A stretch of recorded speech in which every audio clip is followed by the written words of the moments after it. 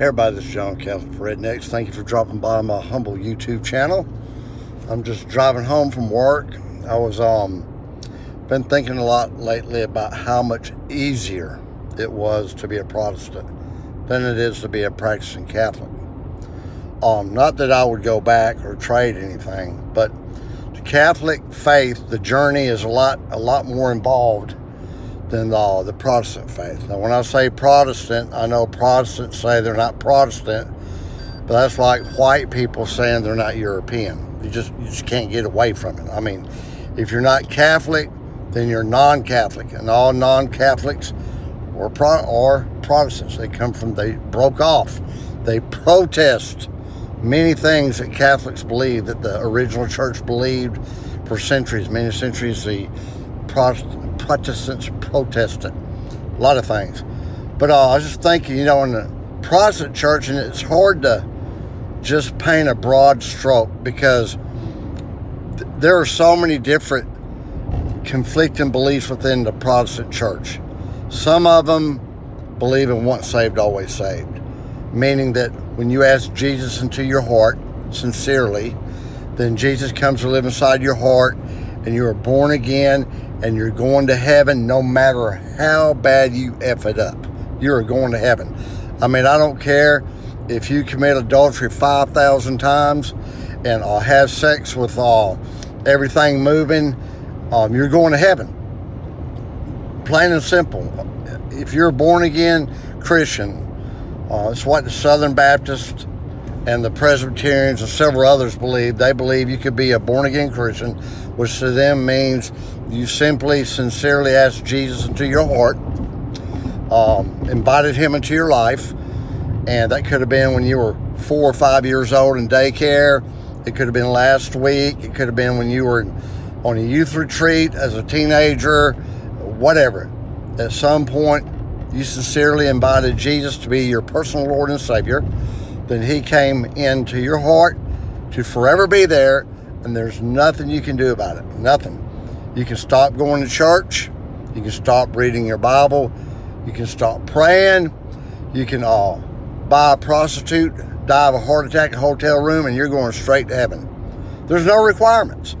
And then, there are some Protestant churches that say, well, you have to be baptized for it to count, such as the Church of Christ. And there's some churches in the Protestants that believe you have to speak in other tongues. And there's some of them that believe in the Trinity, and some of them believe in Jesus only, that there's only Jesus. And it's a never-ending, they believe all kinds of things. Literally, the Protestants believe that you can privately interpret the Bible, and that's what they do.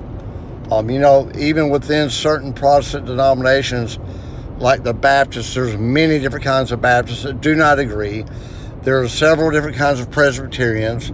There's the non-denominational denomination. They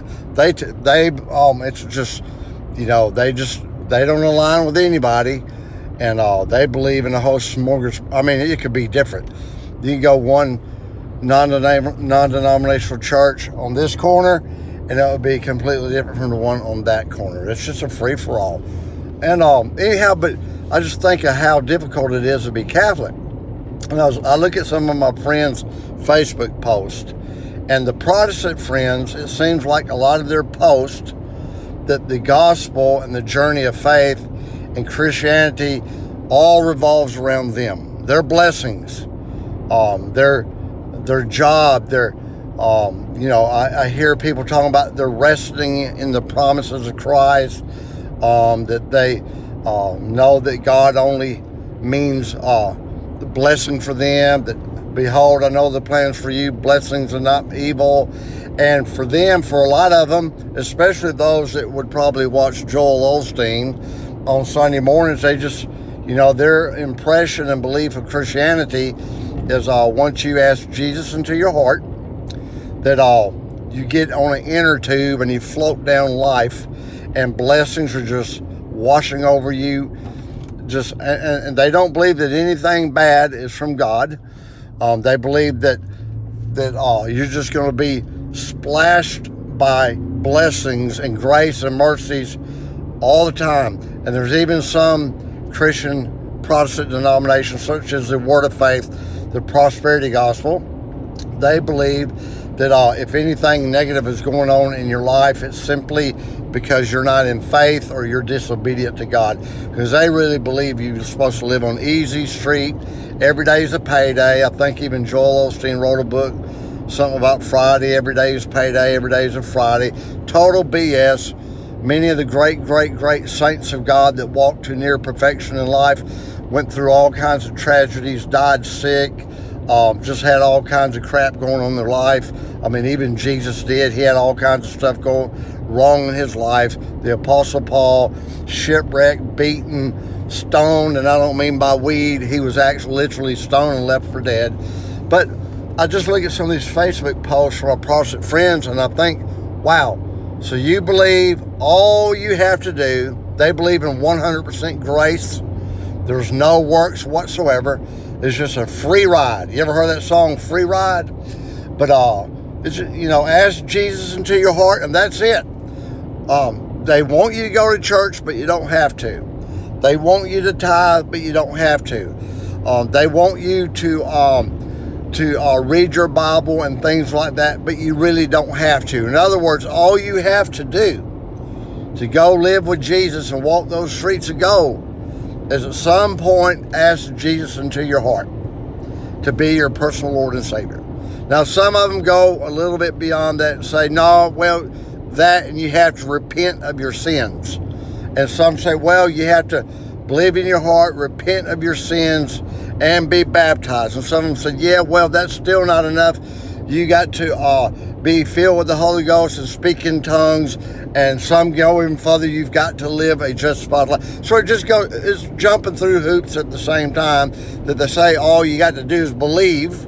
That's only faith, only grace, and God does everything. But in the Catholic Church, and that would be great. I mean, in Catholic Church, it's a mortal sin for skipping out on Mass. And I don't mean missing Mass because you're sick or you got to work or something. But, as a Baptist, you want to go to the beach. Pentecostal, you want to go to the beach. You want to go to the lake. You just don't feel like going. You got the blues. You're just tired. It's okay. It's okay. You just don't go. And if you don't want to give money to the church, you don't have to. You don't have to pray. I mean, the Catholic Church is so involved. I mean, there's a lot of things. I often joke to myself and to God, I hope you're more lenient than the Catholic Church is. The Catholic Church is hard ass. There's a lot of rules and laws, and people say they're man-made laws. Well, Jesus gave the church the authority to make laws which are enforceable on earth by heaven. It's all there in Matthew 16. It don't matter how you try to spin it and wash it away.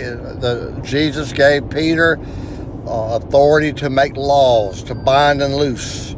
And you can say, when he went talking about Peter, he's talking about the church. Well, fine then. The church has the right to make laws, to make rules, and to make traditions. It's right there. And it's all through the New Testament, But just think about, in Catholic faith, you need to go to confession to be forgiven of your sins. For instance, if I watch porn, look at a pornographic movie, look at porn on my phone, then and I willingly do it and knowingly do it, then I've got a mortal sin, which means that if I die in a state of mortal sin, I go to hell. Well, how do I get out of that mortal sin? Well, what I need to do as a Catholic is go make an appointment or show up at confession before I get myself killed or struck by lightning, and go to a priest, and then I get forgiven.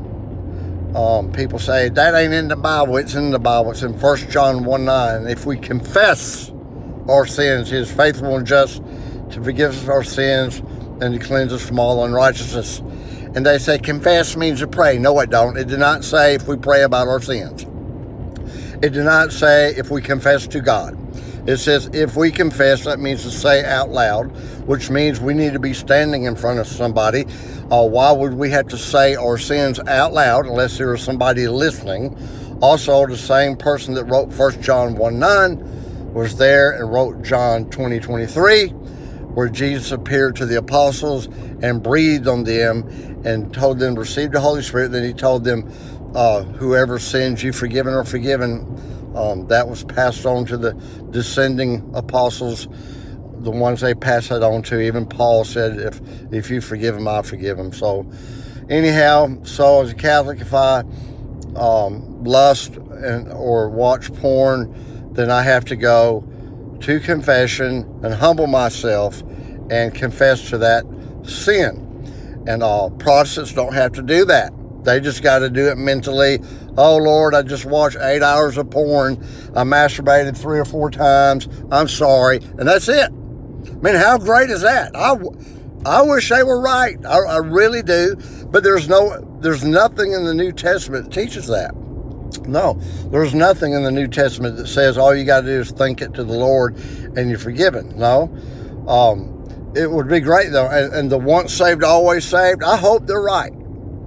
If the Baptists and the Presbyterians, and I don't know how the Methodists believe, and there's like hundreds of different denominations. I don't know what they all believe. I grew up Baptist, went to Presbyterian Pentecostal churches. Now, the Pentecostal churches believe you can lose your salvation and buzz hell wide open however long you've been saved.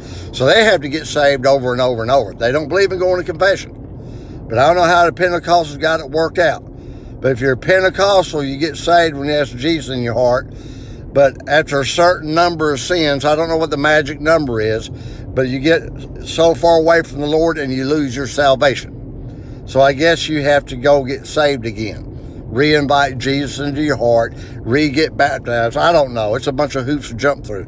But it would be great. You know, I do pray. When I talk to I had a Baptist friend when I worked at a very large Catholic television network, and he was Baptist, and I used to tell him all the time, dude, I hope you're right. I hope I don't have to go to church. Now, I do want to go to Mass, but it would be great sometimes not to go. Sometimes I want to chill the freak out and stay at home and watch football and stuff, and I don't want to go. I usually want to go.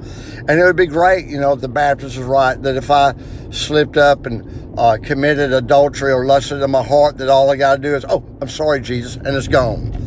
Instead of making an appointment to go see a priest or driving downtown or having to Google and find out who's having confession. Also, something that's hard about being a Catholic is a lot of the Catholic churches around here, you just don't go to Mass. You're not supposed to go to Mass and take the Eucharist in a state of mortal sin, or that's even worse, you're going straight to hell if you die. Okay, but they make it hard because a lot of Catholic churches around here, for instance, right down here, we're fixing past St. Teresa in Leeds. They have confession around 1 o'clock every day, but Mass is at 12. So you have to go to Mass. You can't take communion because you got a mortal sin. So you have to, wait till until Mass is over, then go to confession. Makes no sense at all. Why not have confession at 11 o'clock a.m., take your butt in there, confess your sins, then you go enjoy Mass in a state of grace and take communion. They're not the only one like that. There are several Catholic churches where they only have confession at certain times. My personal thought is they need to make confession available every morning, because if it's true that you can die in a mortal sin and go straight to hell no matter how much you love Jesus, no matter how faithful you've been, the Catholic Church teaches that if you commit a mortal sin, that you're going straight to hell unless you go to confession. That's what they teach. So if that's true, they need to have 24 and 7-hour confession. They need to have a priest on standby, just like 911, just like paramedics. I mean, if you're having a heart attack or a stroke, you don't wait to go to the ER at 12 o'clock the next day. You call 911 right then. Now, there's one good thing, though. We have a sacrament in the Catholic Church called last rites. And that means that, like right now, I've got a card. I call it my get out of hell card. But I got a card in my billfold, and if I was to T-bone a tree over there or hit this bridge and die, the paramedics and police, hopefully, they would dig through my billfold and looking for my driver's license, they would find my call a Catholic priest card. And they would call a Catholic priest, and hopefully they'd call one that was worth his salt, and that priest would come and minister to the last rites to me, and I would be absolved of all my sins right there. The priest, how do you say, how can he do that? Because of Matthew 16, where Jesus Christ, who is God in the flesh, stood face to face, nose to nose with Peter, and gave him the authority to bind and loose in heaven and earth. It's right there in the Bible. It don't matter how mad you get, how you want to interpret it, how you want to spin it. It's the gospel. So anyhow, I just thought I'd throw this out there, and I'll be uploading this onto Catholic for Rednecks tomorrow. I left my laptop at work, and but you guys that are watching this from Catholic down south can see it now. We'll talk to you later. Goodbye.